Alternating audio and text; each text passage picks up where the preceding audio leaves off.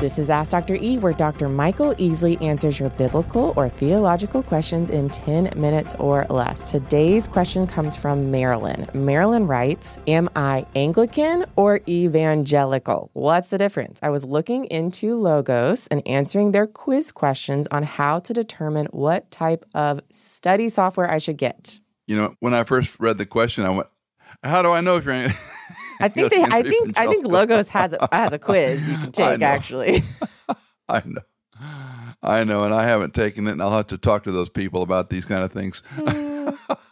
Let's talk about the differences, and I'm glad she didn't say, am I Episcopalian or Evangelical? Anyway, Anglican typically has a different style of worship. Their conversion is going to be focused on the time of baptism, and baptism, of course, is a sacrament.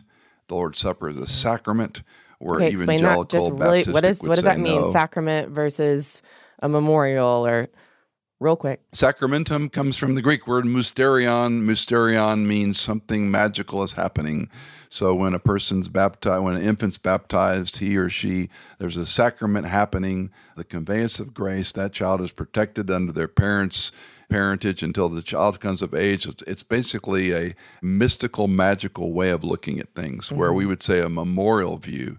When you're baptized, it's a memorial. By obeying the word of God, you're being baptized to be identified. The Lord's Supper is memorial. There's no grace. There's no sacrament happening, no magic happening there. Okay. Their view of Scripture, they would hold a high view of Scripture as we would, but they would focus on the so-called 39 articles that are really key to being Anglican.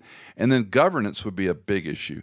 Most Bible churches, evangelical churches, have elders or deacons or something like that. Anglicans will have bishops. They'll have priests. They'll be under a larger denominational umbrella. So their form of church hierarchy is very, let's say, governance-oriented, very proscripted, as where evangelicals kind of make it up locally with your elders and deacons in your particular context.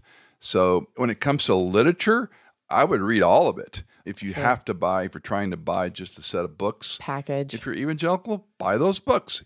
Anglican, buy that package. But I would say, in general, a lot of Anglican sources will be beneficial to read.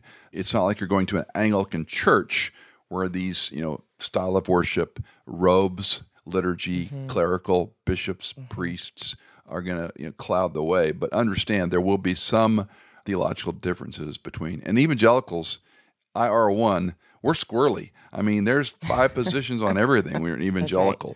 When you're Anglican, you kind of line up with the, with the 39 articles. Yeah. Okay. Love it. If you got a question for Dr. E, call us, text us, email us. The info is in your show notes. Ask Dr. E is produced by me, Hannah Seymour, mixed and mastered by Sonomorphic, and music composed by Jason Germain.